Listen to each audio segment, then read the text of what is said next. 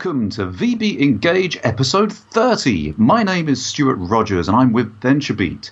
And I am joined as ever by the author of Digital Sense, the marketing technology genius that is Travis Wright. Travis, how are you doing today, my friend? I'm doing awesome, Mr. Rogers. Thank you kindly for asking. It is the day after Thanksgiving, so I'm still kind of full. I would imagine so. I have seen nothing but food all over my Instagram and Snapchat and everything. Just basically all my American friends gorging themselves on pie after pie after pie. And then eating whole turkeys, some of them deep fried, I might say, which is kind of an interesting thing to watch. Yeah, I've not tried the deep fried turkey, but we did have some turkey. And I don't know what it is. The tryptophan really does get you with that turkey. I took an epic nap yesterday, and what was great about Thanksgiving this year was that we made Thanksgiving great again by not talking politics. Very good choice. Very good choice. And that whole deep frying turkey thing, I mean, it looks like people are lowering a turkey into what seems to be a sort of destroyer ship shell casing. Full of hot grease, yes.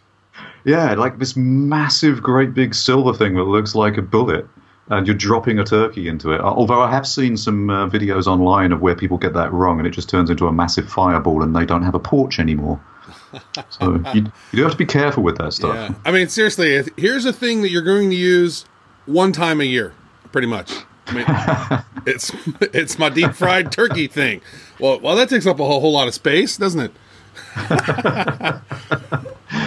Yeah, so, I'm a traditionalist. When I cook turkey, which is, at Christmas time here in the UK, I do that in a good old-fashioned oven and roast it. Don't like this whole deep frying thing. It sounds a bit nasty to me. So actually today is Black Friday, and I don't think my inbox has enough email yet. Yeah, I mean, I'm in the UK, where, of course, we have basically taken on Black Friday as our own over here, too. And, I've just basically spent most of my day clicking email after email after email, not reading any of them, because it says Black Friday in the subject line. I've been able to just create a little rule, select the whole lot, and archive them without reading them, because I'm just not interested. Just need to auto unsubscribe to them. I love it. So you're getting text too on Black Friday, huh? I got a text message. I don't know about you, but when I get a text message and it says at the end of it, opt out by replying stop, I kind of want the text messages to stop after that, right? Don't you? Yeah, it seems like they should stop when you ask them to stop. I only got 2 extra text messages saying, thank you for telling us to stop. we are confirming that you want to stop. At this point, nice. At this point, I'm now marking you as spam. Yes, I'm actually considering going to Ofcom and reporting you. Message to everybody who sends out emails after you unsubscribe or text messages after you stop. Just stop. Don't do that thing where you say, "Hey, thanks for unsubscribing. We really want to just confirm that you unsubscribed and." Your unsubscribe has been confirmed, so thanks for unsubscribing, you unsubscriber. Yes, and then it's official now. Your unsubscribe is officially unsubscribed. Thank you for the extra messages. And don't be that company that sends the one that says your unsubscribe will happen in the next 48 hours and will confirm when it does, and then send me another email in 2 days. These are great best practices, people. These are awesome. It's good stuff. So, hey, look, we've got an amazing guest coming up later on. We're going to be speaking with Jessy Hanley, but what's been going on in the news this week? There's been a lot of stuff going on in the news, right, depending on which section of news that you're paying attention to, but we are in the tech space, and some interesting stuff along the lines with app intelligence startup Apptopia. It raised $2.7 million from the one and only Ashton Kutcher and Mr. Mark Cuban and a few other people. Pretty interesting. Yeah, I think so. There's a few players in that space, but Apptopia looks really interesting. I've used App Annie before to get app stats.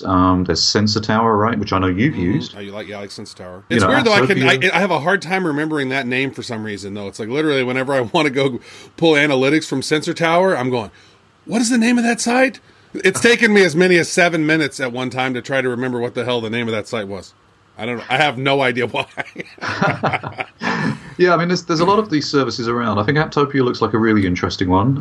That's a decent amount of funding to get them to the next level and get them, in a competitive situation. I mean, obviously, App Annie is the site that pretty much, I think, typically everybody goes to. But it has some interesting things that make it stand out. It's got a great design. I love it when sites that, pull out statistics and data and information really do a decent job of laying that out beautifully for you, because if you just throw numbers at a screen and throw basically like a spreadsheet at the screen, that can just be so draining in terms of actually understanding what is in front of you. So it's nice when you look at Apptopia that they've gone to the trouble of making it look a little bit more like an infographic, and it's very smart and slick and 21st century, right, which is nice. It'd be interesting to see how it plays out and how well they do against the competition. Yeah, it's pretty fascinating when you go in there and you can see activity for each particular app, the usage, the downloads and revenue, current and historical ranks, the SDKs that are available about it, and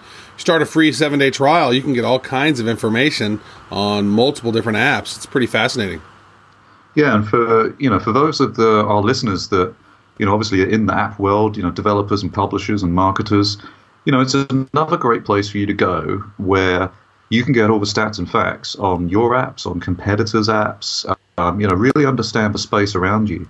I can't say enough times that, when you're going to go ahead and launch something, that you really, really need to go and have a look at everybody around your space, because we're in a world where you've got a couple of thousand apps launched daily. Now, truthfully, the vast majority of those daily launches across the iOS and Android stores are just clones of apps, and it's just somebody trying to make a fast buck on advertising. It's someone out of China or somewhere else, or in the Eastern Bloc countries, and they've basically got these things running that just keep on cloning apps until they get a hit. But there are like 200 or 300 legitimate apps that get launched every single day. You have to really know your space if you're going to win in an environment that is that competitive. And tools like this are great for doing that. One of the things that I like about this is it's showing all the various different apps and all the various different the different ones.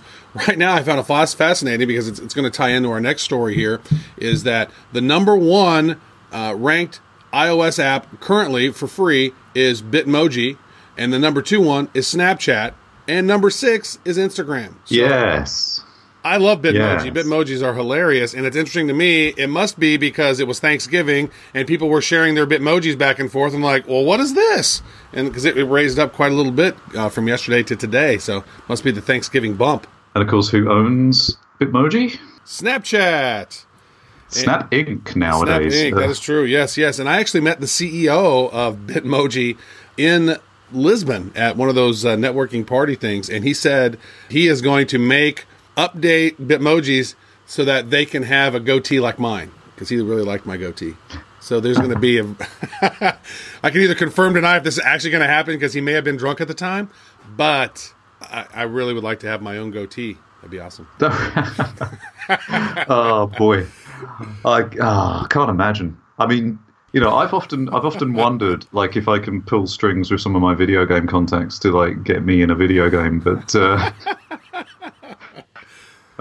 get your goatee in. Yeah. Oh no, that's too much, man. That's too much. I don't think the world's ready for that. He offered. I didn't even ask. He offered. He loved my goatee that much. He goes, we need to have better goatees, I think, after seeing your goatee. That's amazing. When your time is up, sir, you'll have left your mark on the world. I guess so. That's good. Glad to hear it. So look, it's a good thing we're talking about that. It's a good thing we're talking about Bitmoji and Snapchat and Instagram, because, of course, Instagram have been at it again. Good old Facebook. Facebook have been doing their, if we can't buy them, let's copy the hell out of them again. And they have been upgrading Instagram again. Now, they've been upgrading all of the Snapchat copy features, and they've been adding even more Snapchat copy features. So, it's almost an exact carbon copy of Snapchat at this point. But they've now taken on Periscope. It hasn't rolled out to everybody just yet, but it has rolled out to a few, because I've already seen some of them in my Instagram. But they have added live streaming to Instagram. So Instagram is now trying to be effectively Flickr and Periscope and Snapchat all in one app. And of course, all the chatter on the internet has been, is Instagram going to kill everybody?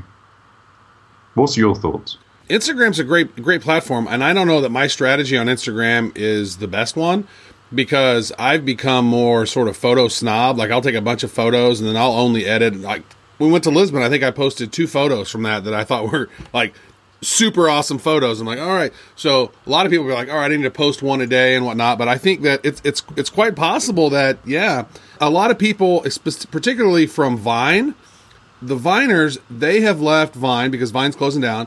They're setting up shop on Instagram and YouTube and Snapchat, but the majority of them all were sharing their Instagram, username. When the big content creators are coming there, and that's where they're living, I think you got to pay attention. And now with the Start Live video, these videos can be live for up to an hour, and they're notated as live under their profile video, so you can see that in that stories bar. And I think that's fascinating. Now, just the other day, I was on Snapchat and did a live video direct message back and forth. So we basically did a video chat like FaceTime, and it worked phenomenally. I was talking to a buddy of mine who lives in Hong Kong and going back and forth about some business stuff.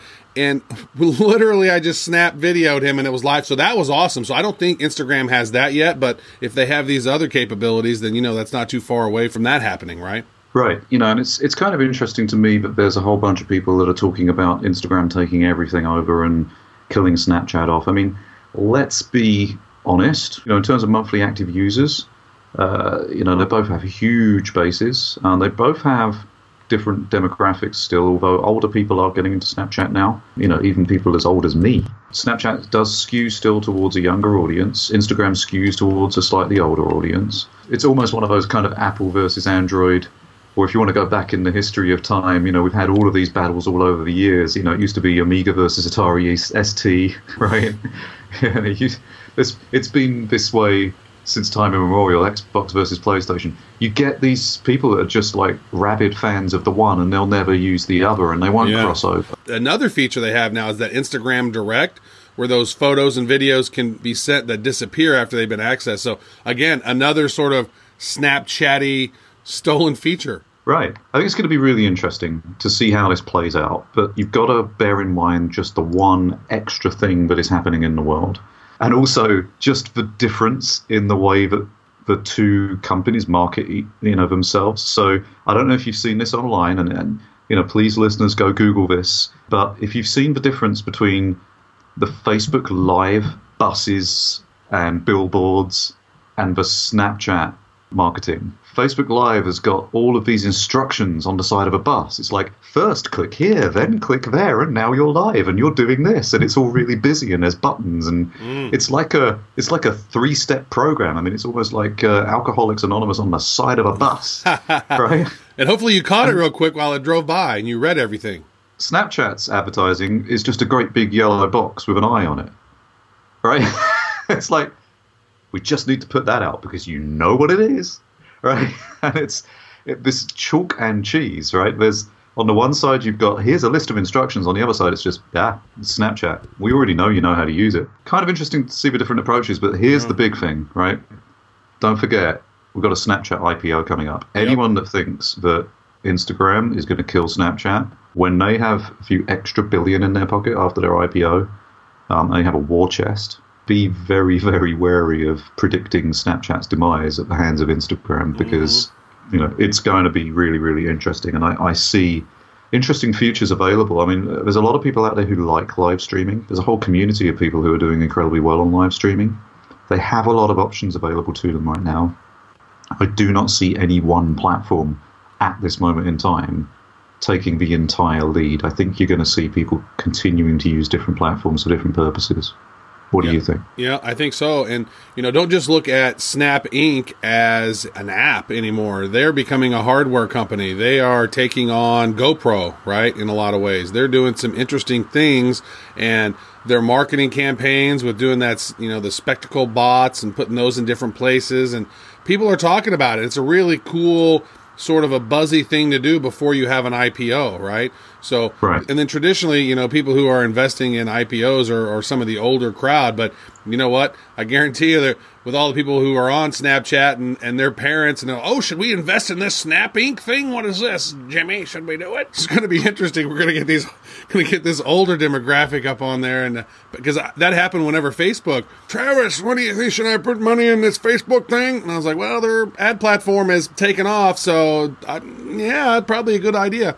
So who knows? I think their ads are picking up. I mean, their ads are not that painful to watch to me. It's like we're scrolling through and watching the stories, and oh, there's an ad. It's not obnoxious. It's expensive, right? So, but yeah, we're going to see. It's going to be interesting to see. I think that they've got the user base. They're starting to do more stuff with advertising. They're morphing more towards also doing hardware stuff. And who knows? There's probably other apps that are going to be in the pipeline as well down the road from them. We shall see. It should be an interesting IPO. It's going to be very, very interesting. There's that all going on in the world, and of course you'll be able to use Apptopia or App Annie or Sensor Tower or any of the other solutions to see the continuing battle between Snapchat and Instagram and all of their other properties like Bitmoji, because right now, if you look at it from just an app standpoint, Snap Inc. is doing the better job. We'll see if Instagram can take over a little bit, but I think once all that money comes in, it's going to be a tough ask for them. Yeah, I'm betting on Snapchat because they have Bitmoji that's going to have Travis goatees. So I mean, that's just a bump up for them. I think unwittingly, you probably just added an extra $1 billion to their IPO with your goatee. I'm going to have to let them know. I'm going to have to go talk to Evan. Maybe ask for 1% or something. Yeah. See what happens. Throw me some crumbs, bro. Good stuff. So, we're going to get into our guest interview. After all of that lovely news, it is the one and only Jessy Hanley. So, should we get started, Travis? Let's do it. All right, ladies and gentlemen, we have a great guest with us today. We're going to be talking about mobile gaming. This is awesome. We have Jessy Hanley with us. She's the Vice President and Product Marketing and Customer Experience at GSN Games. So, ladies and gentlemen, give a warm VB Engage welcome to Jessy. Thank you very much. I'm happy to be here. Quite a welcome. Well, it's absolutely awesome to have you here, Jessy. Thanks so much for joining us.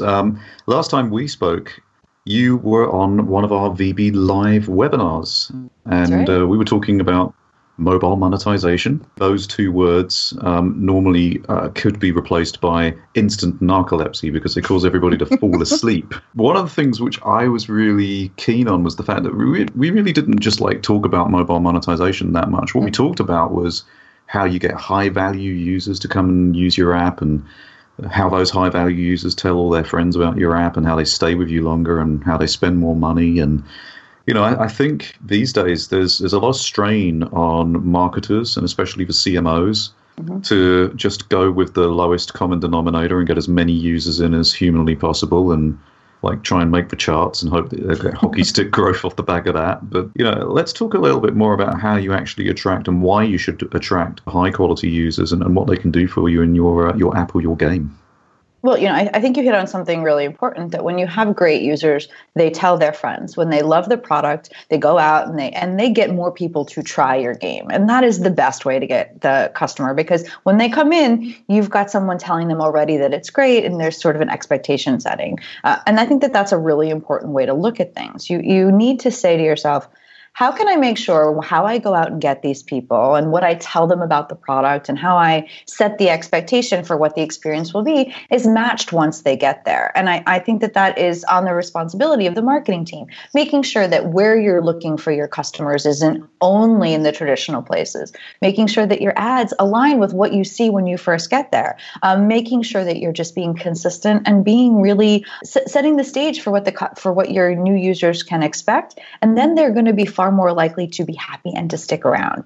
I mean, of course, we all want the, super whale that comes in right away, but those are really hard to find. And there's always this question, do you create whales, or do they already exist? Can you make one? And I actually am of the school of thought that you can. If you give a really great experience and you're constantly improving, you can create whales because they love your product, not simply because you're giving them a sale, but that they're loyal to you. And I think that that's a really great way to approach building high-value customers.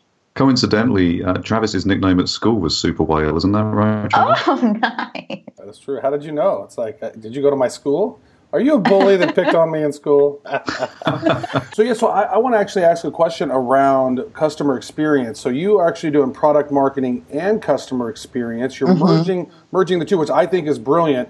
I actually have a book coming out in December called Digital Sense, which talks about customer experience very heavily and social business strategy and marketing technology.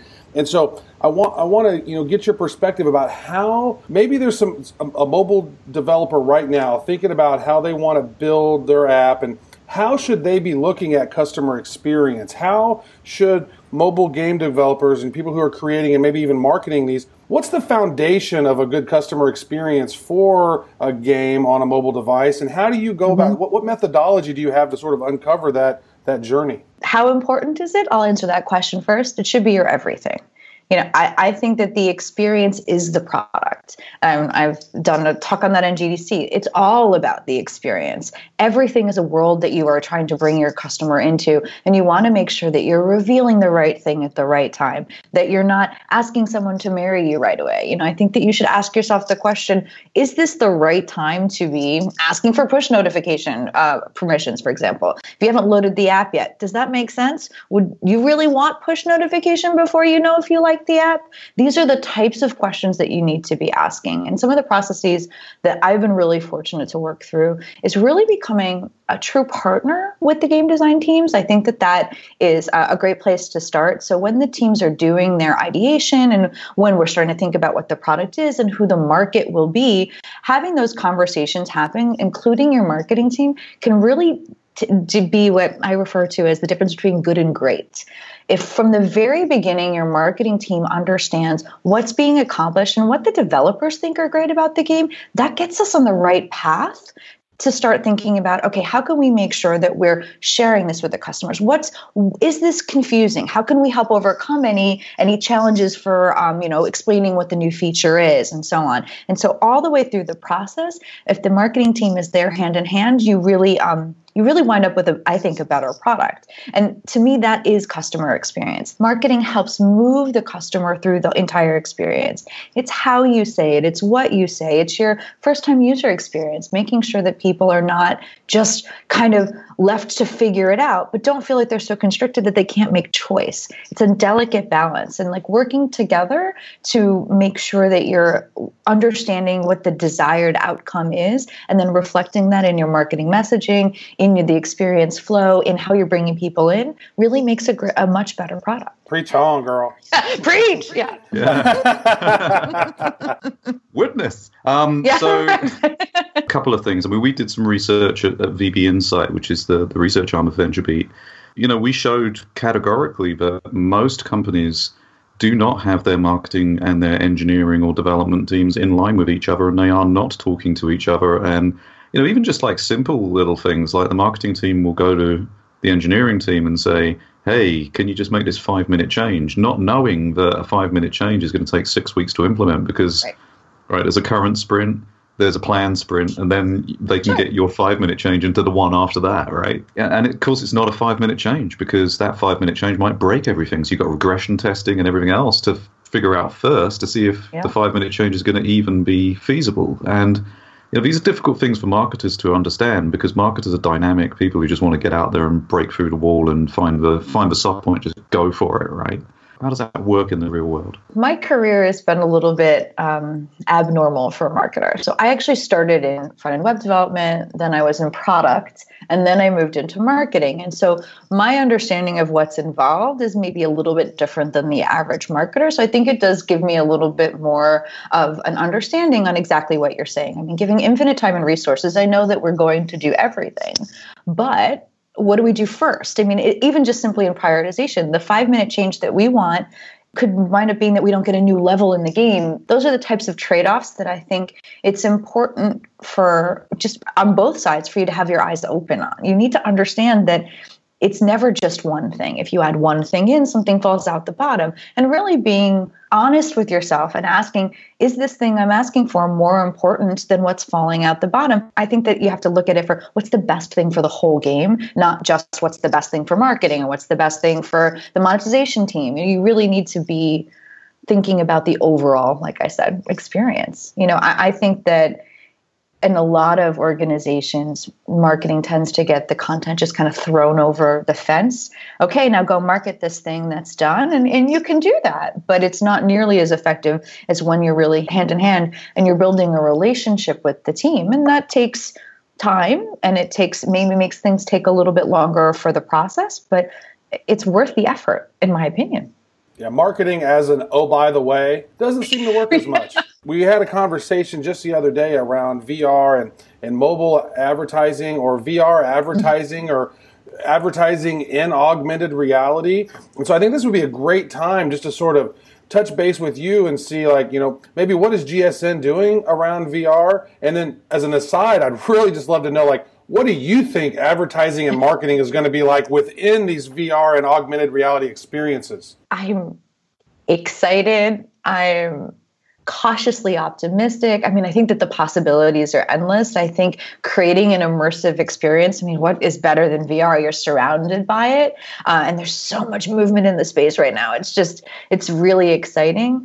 I do worry a little bit that it's going to wind up being just, throw products into VR experiences. On your counter, there will be a can of soda, for example. So I really do hope that everyone, including marketers, advertisers, everybody, really tries to do something that's different and unique and adds value when you throw advertising into VR, not just plop something in there. So my hope is that what winds up happening is more interactive experiences, more trial of product through a VR experience, as opposed to just plopping like an image on the side. And I hope that they leverage all of the technology, not just, like a television commercial or YouTube that just gets thrown in. I really hope that happens. For us, we're interested in it. We're watching it. It's definitely, we have our YouTube, our different, VR glasses downstairs, and we are there. It's something we're keeping an eye on. We have no very specific plans that we're ready to talk about what we want to do next, but it's something that I think there's lots of in the game space. I mean, how could it not be what everyone is excited about? It's just, we all can't wait to see if it stops making people if it makes mass appeal, if everyone starts having these things, it could change everything. So yeah, absolutely. I think in terms of where we go with VR, and ultimately with mixed reality or augmented reality, depending on what you want to call it, or if you're Intel, you're calling it merged reality, just to throw some extra shade in there. Because there's not enough names of things. Yeah. Let's name it all the things. But I think when we're talking about VR and eventually AR/MR, there is just a huge marketplace out there. I think realistically, games and the entertainment industry are going to be the first ports of call, sure, and are going to be the things that make it mainstream. Probably the money will then be in business applications eventually, and that's where the bigger marketplace is. But I think there's a chance here for games to really drive the agenda and put VR on everyone's minds. So it's going to be a really interesting space, and how we react to that in terms of advertising and marketing is going to be incredibly important. So it's going to be fun to watch. Because it's so early and because we don't know how it's going to shake out, I think this is a time for us in this industry to be experimental, to try new things that aren't so obvious, to be working with different organizations and really being open to something that might not be clearly 100% figured out yet. Now, I remember ages ago when they first started doing video ads and there was no players and it was a disaster. Like, you have to work through that. And it's up to us as, on the side of both the marketing management, who has to make the decisions on what budgets we want to spend, and the tech people being willing to put in the effort. Like, we don't know. And so we're going to have to be okay with that and try and test and help move this forward. Someone's got to be first. So. Absolutely. Jessy, we could talk about this stuff for absolutely ages, but we can't because we have a time limit on this. So I'm afraid we're going to have to draw it to a close for now, but this has been absolutely fantastic. Thank you so much for being a guest on VB Engage today. Thank you for having me. Thanks again. We really appreciate you jumping on the show. Great stuff. Great interview. Thanks for coming on the show. Also, next week, we are going to actually begin our Web Summit series with our interview with the one and only Alan Schaff, of the CEO of Imager. We had some technical issues this week getting that audio over to us, so we will do that next week. And also, if you missed last week, we had Seth Besmertnik with us, and we talked SEO and content and quality and why that's important. That was a great interview as well. So, with that, this is episode 30, and this is Travis Wright, and goodbye. And from Stuart Rogers, it's Dada. We'll see you guys next week.